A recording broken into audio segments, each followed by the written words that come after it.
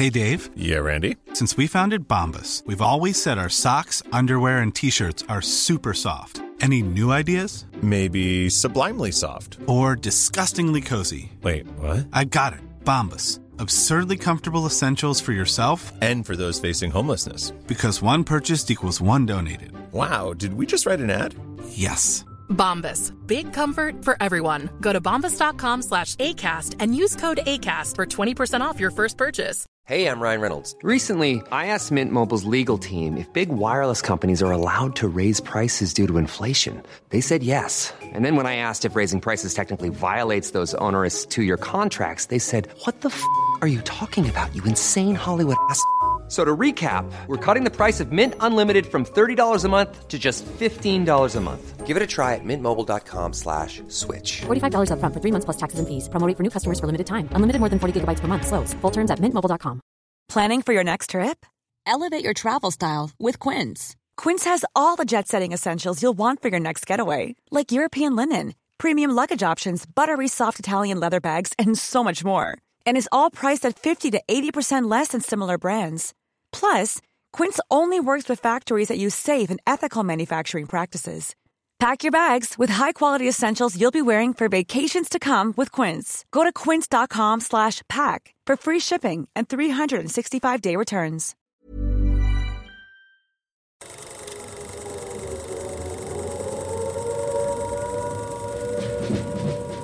Welcome to Fighting on Film, the podcast about classic and obscure war movies, from the Normandy landings to the days of chivalry and swords.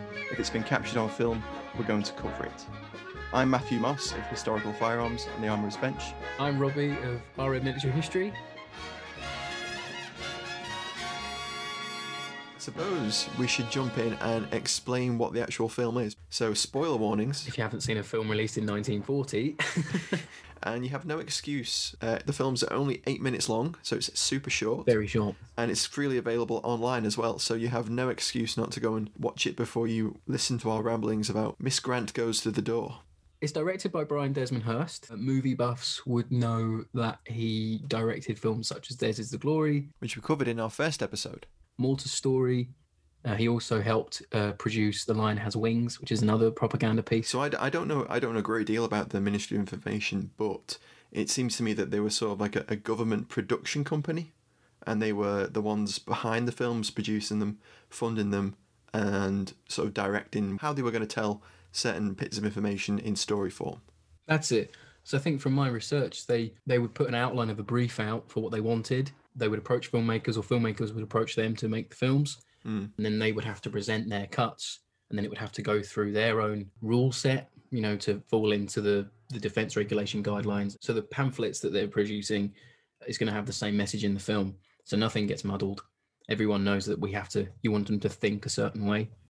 In this short film, there's a lot of signposting to what was at the time known as defence regulations. Yes. In fact, there's even a line in the film where she goes, "Well, owing to defence regulations, I've locked up all the maps in the house," It's script by indoctrination, isn't it, almost? Yes. There's a lot of exposition of the government's guidelines in cinematic form. I think these films were put out before main releases, sort of like you'd get your newsreel, you'd get your cartoon, then you might get an MOI film, then you might get the big picture. So you're sitting there and you're forced to sit through it. Unlike a newsreel, these Ministry of Information films have a plot, have a narrative, they're actors. In this case, it's mirroring what could be potentially real life. You're not going to waste your 2 shillings or whatever on a MOI film, but you'll waste it on going to see the new, Gregory Peck film. Whoever was flavour of the day, yeah.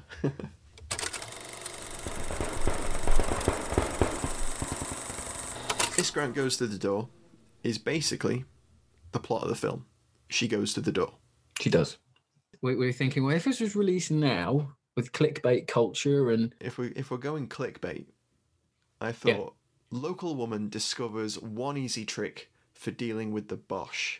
Brilliant. Absolutely love it. You can see it currently on YouTube now. And I had, these anti-invasion life hacks will save you time and money. What Miss Grant... Your other one was, what Miss Grant discovers at her door will shock you. Yeah, will shock and terrify.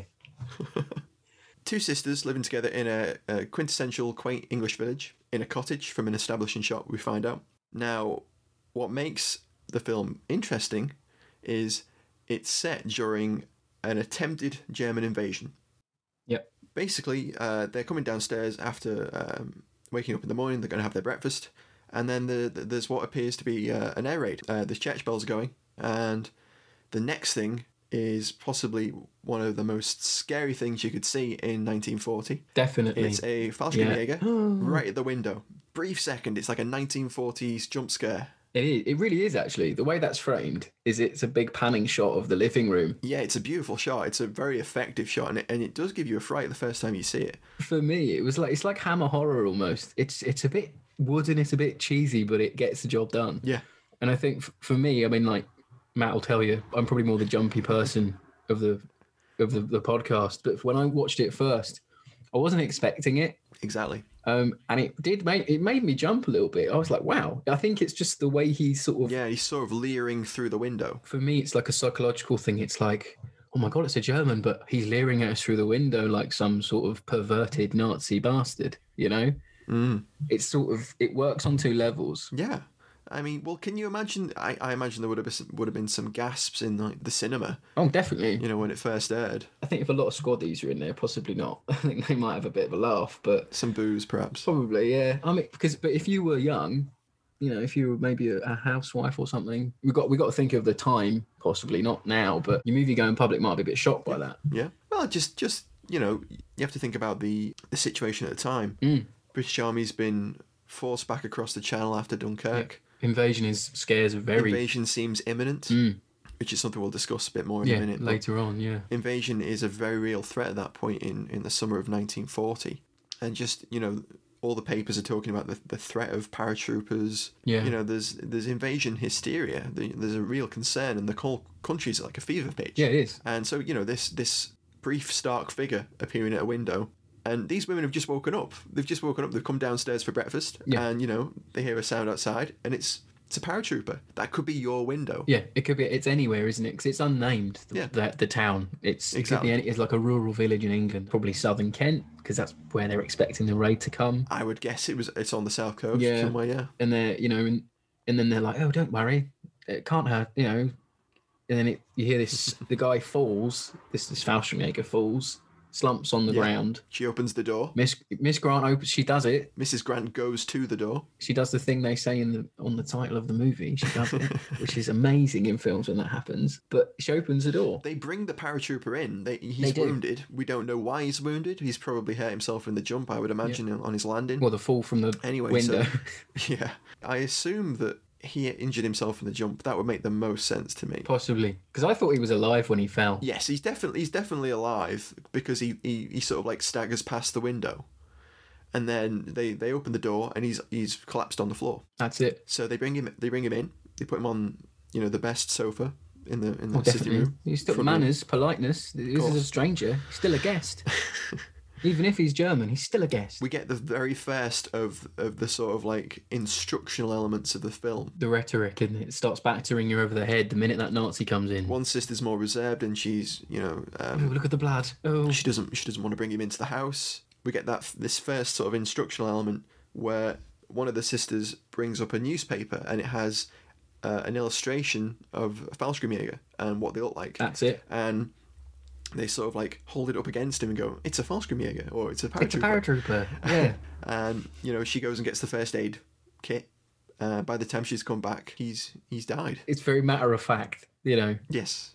You know, it's very they're much... not super shocked by the death. No, they're not. And it's sort of a bit odd. There's a definite stiff upper lip to their reaction to this dead Fallschirmjäger, that's for sure. It very much is, isn't it, of the time? Because she says, like, don't worry, he can't hurt you. Very, very practically, they then proceed to like search his body and find that he has a revolver in his jackboot. The more enterprising of the sisters takes it out and goes, Miss Grant, that's the woman who takes obviously, it. Of course, it's the eponymous Miss Grant. It is. And she takes the revolver and says, oh, this will come in useful. You know, she's looking it over. Checks it cowboy style to see if it's loaded. Waggles it around a little bit. Yeah, she sort of like checks to see whether it's loaded or not. She like checks the chamber. I'm like, oh, okay, Miss Grant knows her stuff. She's an aficionado. She's been watching the Armourer's Bench quite clearly. She knows her onions. Yeah, I thought she was going to like break it open and like start She was, yeah. A 38 this one is. Is this a 455 or a 38-200? Oh. It was produced by Royal Enfield. That's a cracking little revolver. So, yeah, and she warns. But just sorry to interrupt. Could they not have got a Luger? Yeah, they could. I mean, I It's don't a know bit what the annoying. budget was for the film or what the availability of props were. But yeah, they could. I mean, they got SMLEs. Spoilers. That's a little later on in the film, but they did have those. I suppose there's not a lot of Lugers floating around. Probably not. Fairly. I suppose that's fair enough. It's just an odd choice. It is. It's a little bit jarring for people in the know, but I suppose at the time, a gun's a gun. It's a gun. I say that as a small arms historian. That's like the worst possible thing I can say. A gun's a gun. A gun's a gun, isn't it? Same. Yeah, they've got bullets in them. Yeah, they'll go bang. They all do the same job.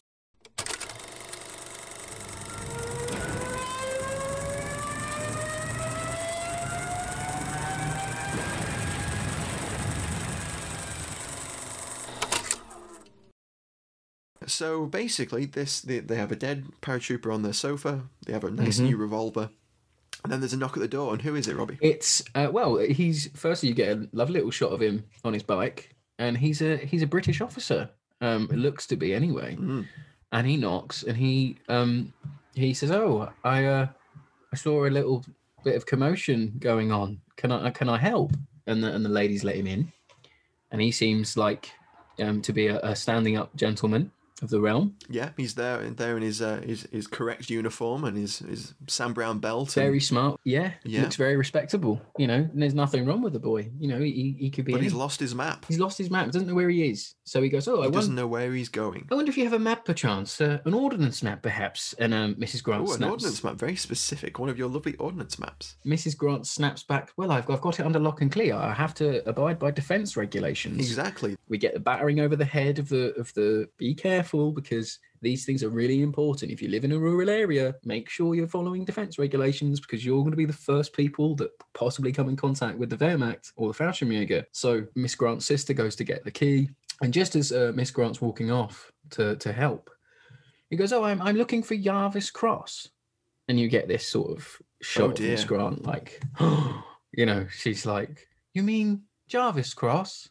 And he goes, "Oh yes, Jarvis Cross." No, he doesn't. She doesn't give it away straight away. No, does he not? Does she not get? Oh, she's like, "Oh yes, Jarvis Cross," and then she sort of like goes to the bureau where she's locked away her ordnance survey. That's it.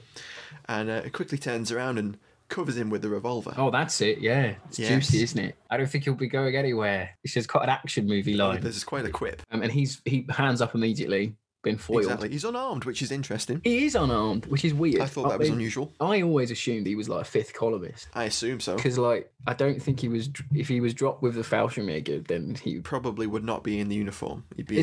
That's the only jarring part of the film. Definitely. But it's just as a sort of looking back at it now, kind of, well, what is he doing there? You know, he's clearly not a Fallschirmjäger. He must be a fifth columnist. Definitely a fifth columnist. So after that, Miss Grant goes, go to the town, get an ARP warden or the home guards. Make sure. Yeah, she sends her off to the police station, doesn't she? And she's sat having like a Mexican standoff with this fifth columnist. Like there's a dead Fallschirmjäger on the sofa, and there's a fifth columnist sat at her morning breakfast table. The dinner table Mexican standoff, isn't it? The breakfast table there. But I got written down here. It's when she shouts to her sister to say, "Only tell the police or the ARP." Oh, I'd missed that one. For me, again, that's another one of those instructional moments. Really is, and I almost assumed that was because it's like in a situation such as invasion, you're going to have to rely on your friends and the local community to going to band together. So it's like, don't tell a stranger. Tell someone you know. An ARP warden is respectable. A policeman is respectable. It's this whole class system thing coming in again that you get with these pieces. And it's like, look, you're going to have to rely on each other now because we're fighting on the home front, properly fighting something. Be careful who you talk to still. Yeah. You know, we don't want to give the game away. We don't want an armoured division turning up, you know, with Panzer IIs or whatever, you know, flatten the bloody cottage. But like, it's just another sort of, it's just rhetoric all the time, and it can get it in there. Yeah. The film really jams it right down your throat. So the other Miss Grant cycles off. She does. she actually takes the fifth columnist's bike. Did you notice that? I didn't know. No. Yeah. Cheeky So she woman. leaves the cottage, Yeah. looks around, and she spots the bike the fifth columnist arrived on. She's like, "I'll have that," and then I'll she have just that, cycles yeah. off on his bike. Fair She enough. cycles off into the village, and she passes. She's young son hero. That's later on. That's why he can't Exactly. escape. His She's entire, young son his hero. escape plan's just foiled completely.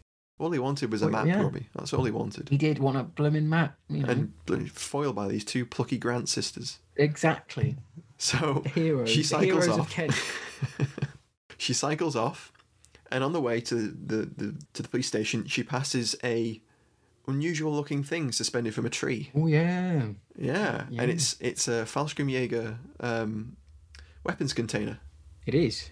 It is, But but we don't know that yet. We don't know that. yet. I mean, we know that because we're quote unquote historians, but like the viewing public doesn't. But Exactly. it's shot really nicely. She goes It past and is, she sort of yeah. she looks at it like, what? It's all what's really that? it's all really simple, but it's all really nicely done.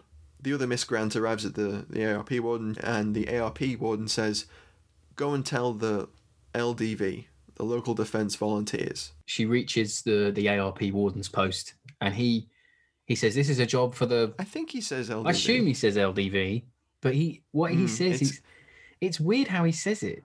Because I Yeah. thought he said it's like a job for the Unless- doctor or something. It's not what he says. It's like been changed. You see, now that would be interesting because obviously they've been called the local defence volunteers for some time. Maybe he says the DVs, not the Defence Volunteers. That might be right. You might say that. But obviously, the local defence volunteers sort of change name. Yeah, they do. Because Yeah. Churchill doesn't think local defence volunteers is punchy enough. It's look, duck and vanish, isn't it? That's what people say. So he basically says, in July, like late July, we're going to change the name to Home Guard. So the film actually comes out on, I think, the 5th of August. It's 5th of August, 1940. Yeah. So by that point, the LDV name is just about 2 weeks out of date.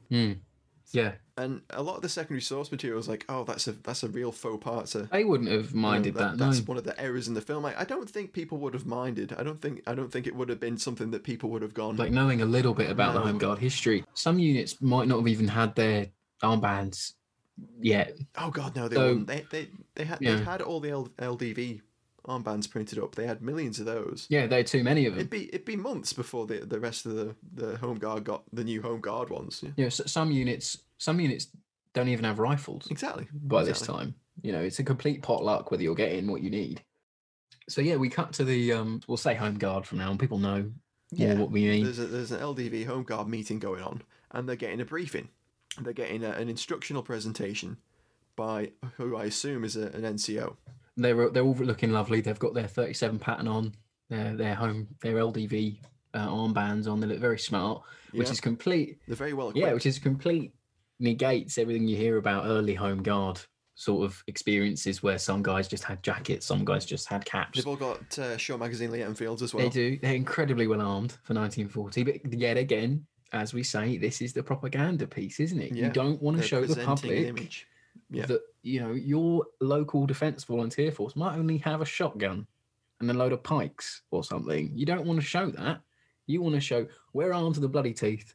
Come on, Hitler, do your worst, because we've all got short magazine Lee Enfields and spigot mortars and rocket guns and whatever. We're here. We can take you on. Well, you never know. There might have been a fifth columnist in the cinema. It might have been. Yeah, and then they would have reported back. Oh, this Miss Grant film. Was it Home Defence Volunteers? All have Lee Enfields. Oh, it's Robbie's German We accent. should- I feel we're going to hear that so many times during this series. He should not Because I invade. can't do one. Quality invasion off. Mrs. Grant is more than a match for our Wehrmacht divisions. So the instructional briefing that we interrupt is basically, very helpfully, it's about paratroopers and Yeah. the threat of paratroopers. It's almost what as to if it was do. scripted, isn't it? Almost like it's a film that we're watching. It's bloody lucky that they found out what to do know. right on the eve of the invasion. Yeah. Why this is a bit of a just a break in the narrative here, but why are they having a briefing in the morning? Bit odd, isn't it? They'd all be at work. Maybe they'd just been on like on patrol and they come Maybe. in and they hadn't had time to do Perhaps they like the evening instructional bit, and he's gone like, we'll do it Just- quick now, you've lads. Don't worry. It's just It's not paratroopers. important. It's fine. Anyway, let's get back. Ryan Reynolds here from Mint Mobile. With the price of just about everything going up during inflation, we thought we'd bring our prices down. So to help us, we brought in a reverse auctioneer, which is apparently a thing. Mint Mobile Unlimited Premium Wireless. How to get 30, 30, bit to get 30, bit to get 20, 20, 20, bit to get 20, 20, bit to get 15, 15, 15, 15, just $15 a month? Sold! Give it a try at mintmobile.com/switch. $45 up front for 3 months plus taxes and fees. Promo rate for new customers for limited time. Unlimited more than 40 gigabytes per month. Slows full terms at mintmobile.com.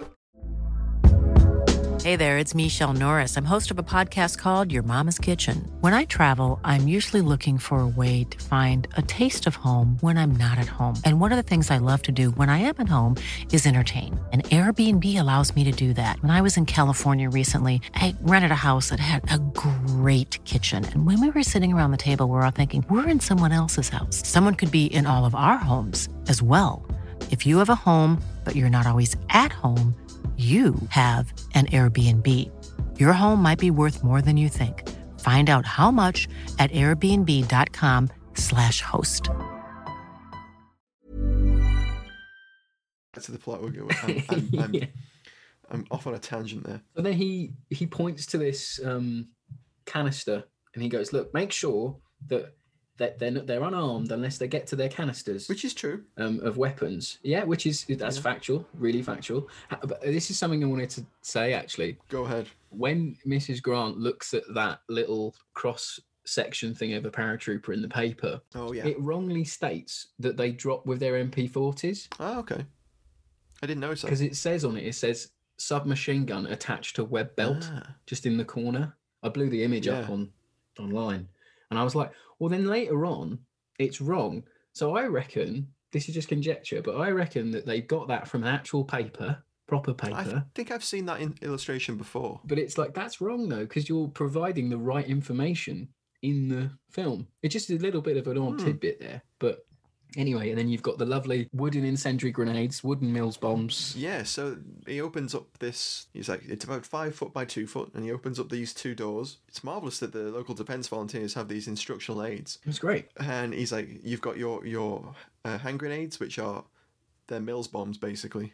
Yeah. They're not German. They're not German hand stick grenades grenades of any description. Well, those incendiary grenades, I thought they were meant to be stick grenades. They're a bit big, though, aren't they? They're massive. They're huge.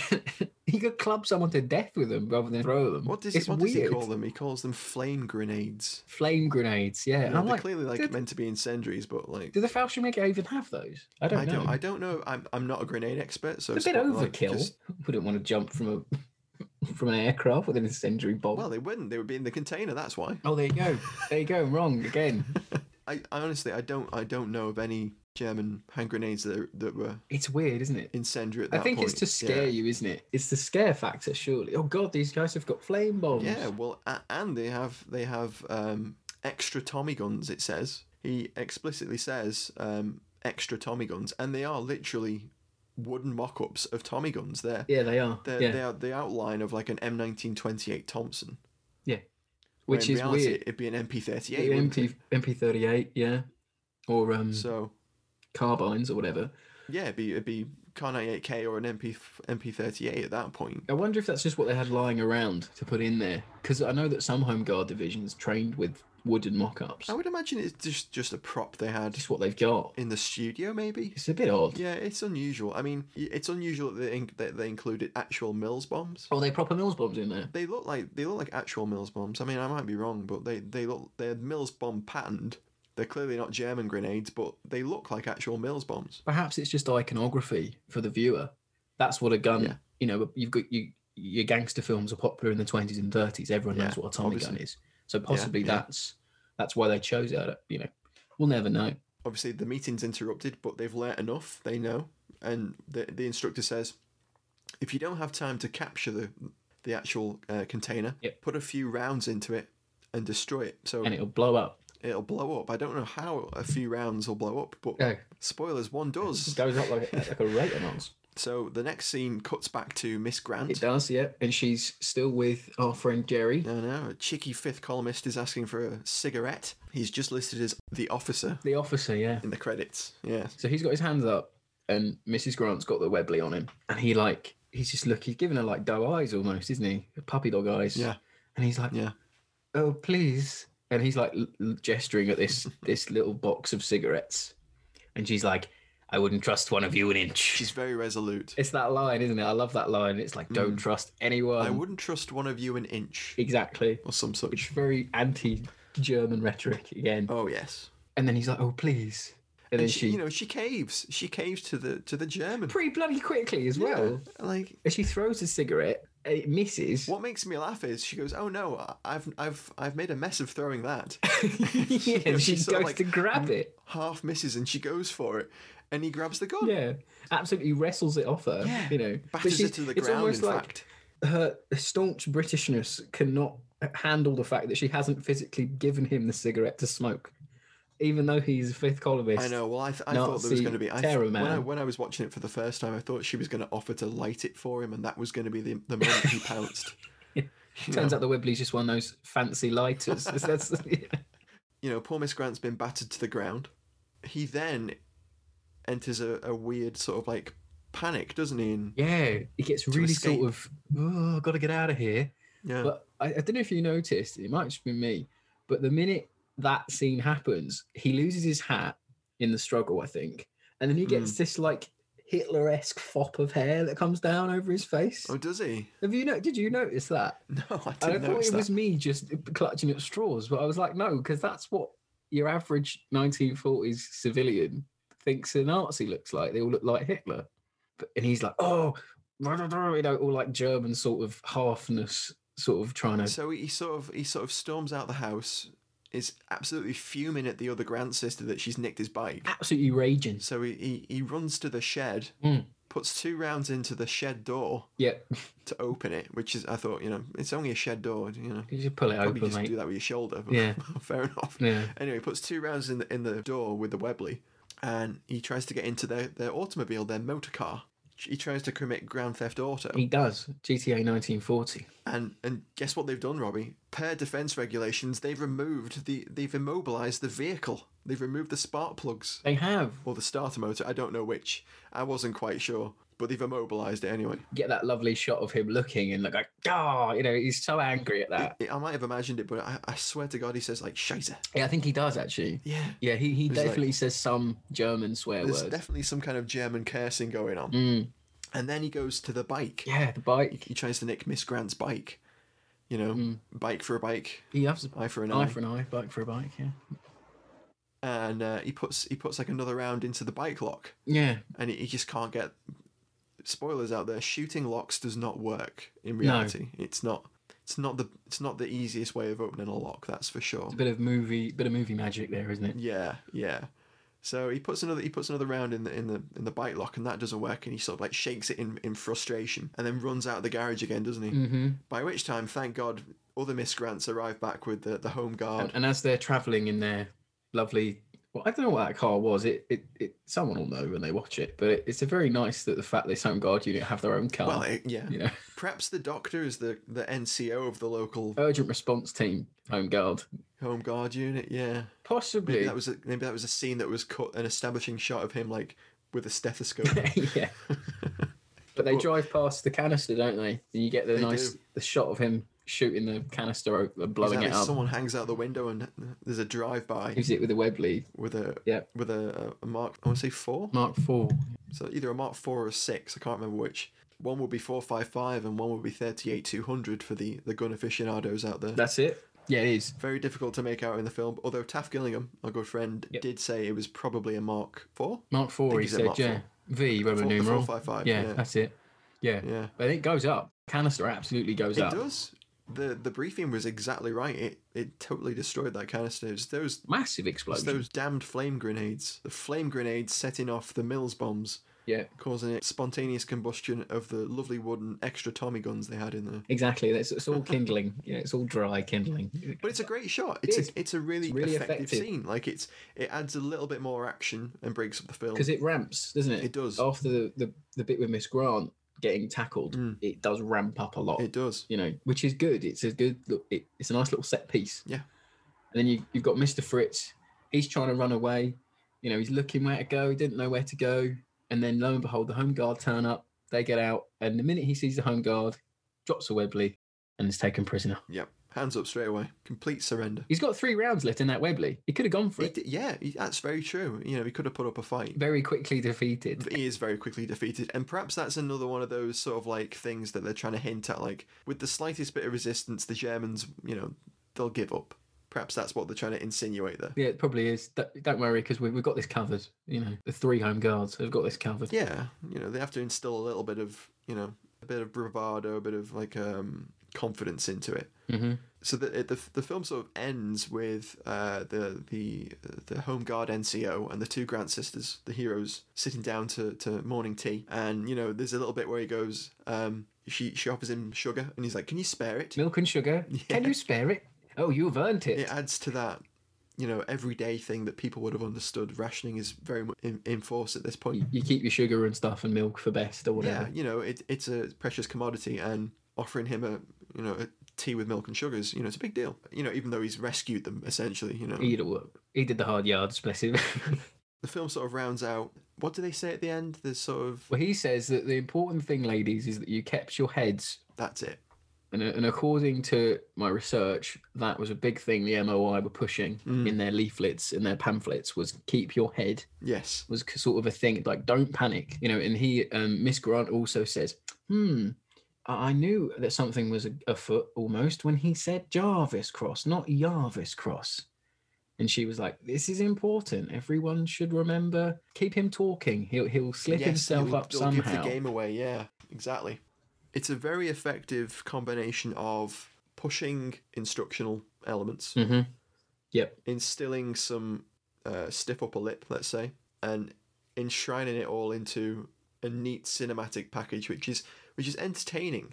Rodney Ackland, who was in charge of the screenplay, the dialogue, and was sort of the assistant director, he says, when a rough cut was screened at the War Office for the War Office brass hats, a brigadier general said he had never been so scared in his life. The picture was pronounced far too frightening to be shown. The whole thing must be reshot again as a comedy. Oh my God. So what we're seeing is the second version. Yeah, that's a second, the lighter cut. And it makes you think, what the hell did they cut then? Because even with the second cut, it's still a bit... It's still pretty, it's not tame. What the hell did they cut? She gets beaten down. Yeah, it's a bit of a rough and tumble. There's explosions, there's gunshots, There's uncertainty whether the Home Guard will turn up in time. It's very odd for us now to look back at then and think, that's shocking. Yeah. Makes you think what they cut. Did Fritz get hold of an MP40 and massacre the town? Well, exactly. But I've got here from some other research that there's a Ministry of Information daily report on morale of the 5th of August 1940, the day it came out. This film that we're talking, the day it came out. It says, the Prime Minister's message on invasion was warmly welcomed by those in positions of responsibility, and reports indicate that his warning was not without effect. Nevertheless, there are many who say that, taking into account the popular view, that the invasion is off. So even in early August, your public opinion is, they won't invade.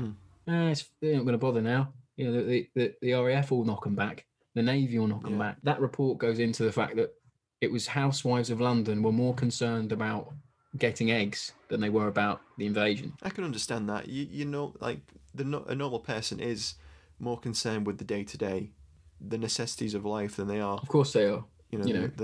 The troubles of governments, let's say, But these little reports are crap. What a great source that is. And there's one every day from late May right up until early October.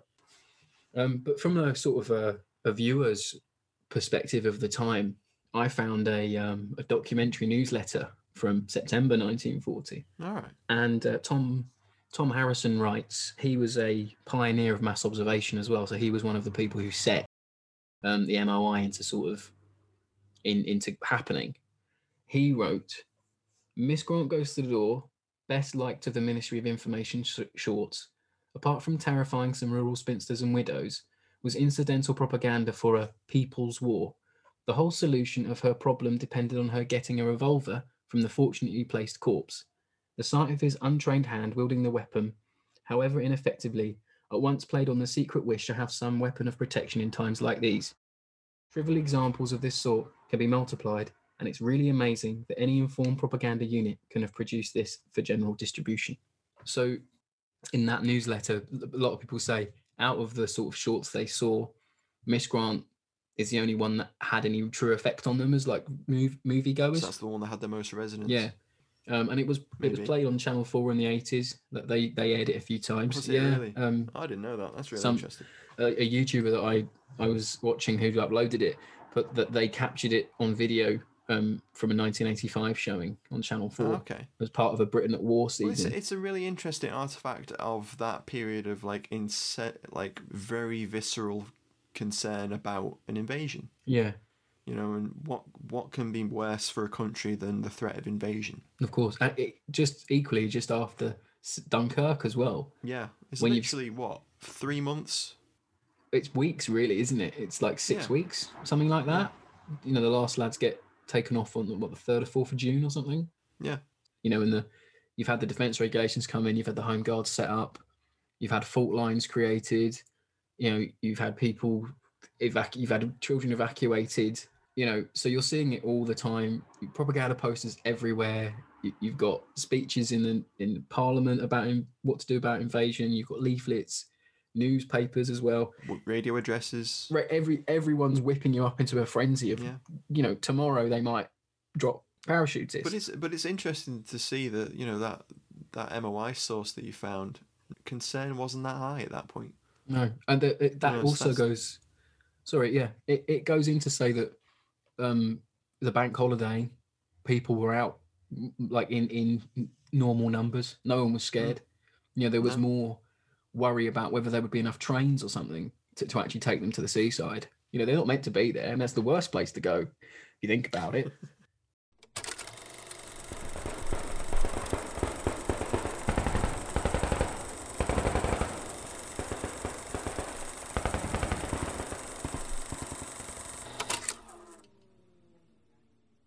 So Matthew, any final thoughts on the film? No, I really enjoyed it. I thought it was effective. I thought it was an interesting sort of artifact and resource for understanding what was going through the minds of both government and the average person at the time. I thought it was a well-shot film, nicely made, well worth spending 8 minutes, or as I watched it like 3 or 4 times. And it also is like stands a rewatch as well, which is, you know, it holds up to a second viewing. A bit of a testament to such a short, quickly made film. I think we're viewing it through our sort of historical eyes, but just as a short little snippet of a film, it is interesting to watch from a completely non-historical approach. It is a nice little movie. The thing I took away from it was it's nice to know that they were making films like that for people, in a sense. So if I put myself in the shoes of someone who was watching it for the first time, and I was like, if I'm in a cinema, and I'll take solace in thinking that, the Ministry of Information, they're thinking about me and my needs. You know, what's going to happen to me if we get invaded? Oh yeah, we've got the Home Guard. You know, the 5th columnists are going to get slipped up because I'm too clever. Well, if Miss Grant can come through, so can I. If a 40-year-old woman can possibly not give a cigarette to a 5th columnist, but she won't do that again. She won't be giving any more 5th columnists ciggies. No way. She'll learn. You know, keep her gold cut away from them. We hope you've enjoyed listening to us ramble on about a nearly 70-year-old film. Well, more than 70-year-old film now. Yeah, thanks for listening, guys. Don't forget to follow us both on Twitter. I'm at Historic Firearm. I am at RM_Millie_history. Well, there you go. That's easy to remember. And don't forget to follow the podcast Twitter at Fighting on Film. And special thanks to our executive producer, Katie Maguire. This is the Fighting on Film podcast, saying good night and good bless, and good viewing.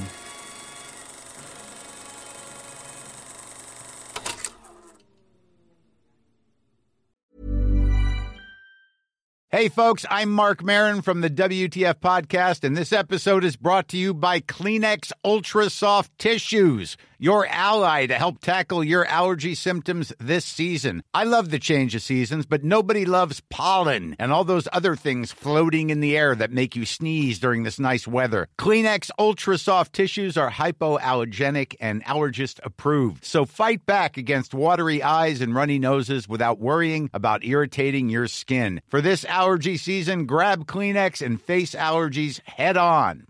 Even when we're on a budget, we still deserve nice things. Quince is a place to scoop up stunning high-end goods for 50 to 80% less than similar brands.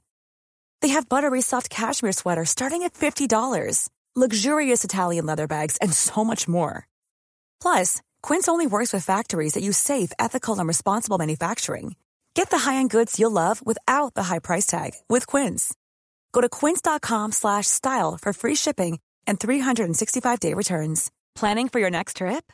Elevate your travel style with Quince. Quince has all the jet-setting essentials you'll want for your next getaway, like European linen, premium luggage options, buttery soft Italian leather bags, and so much more. And is all priced at 50 to 80% less than similar brands.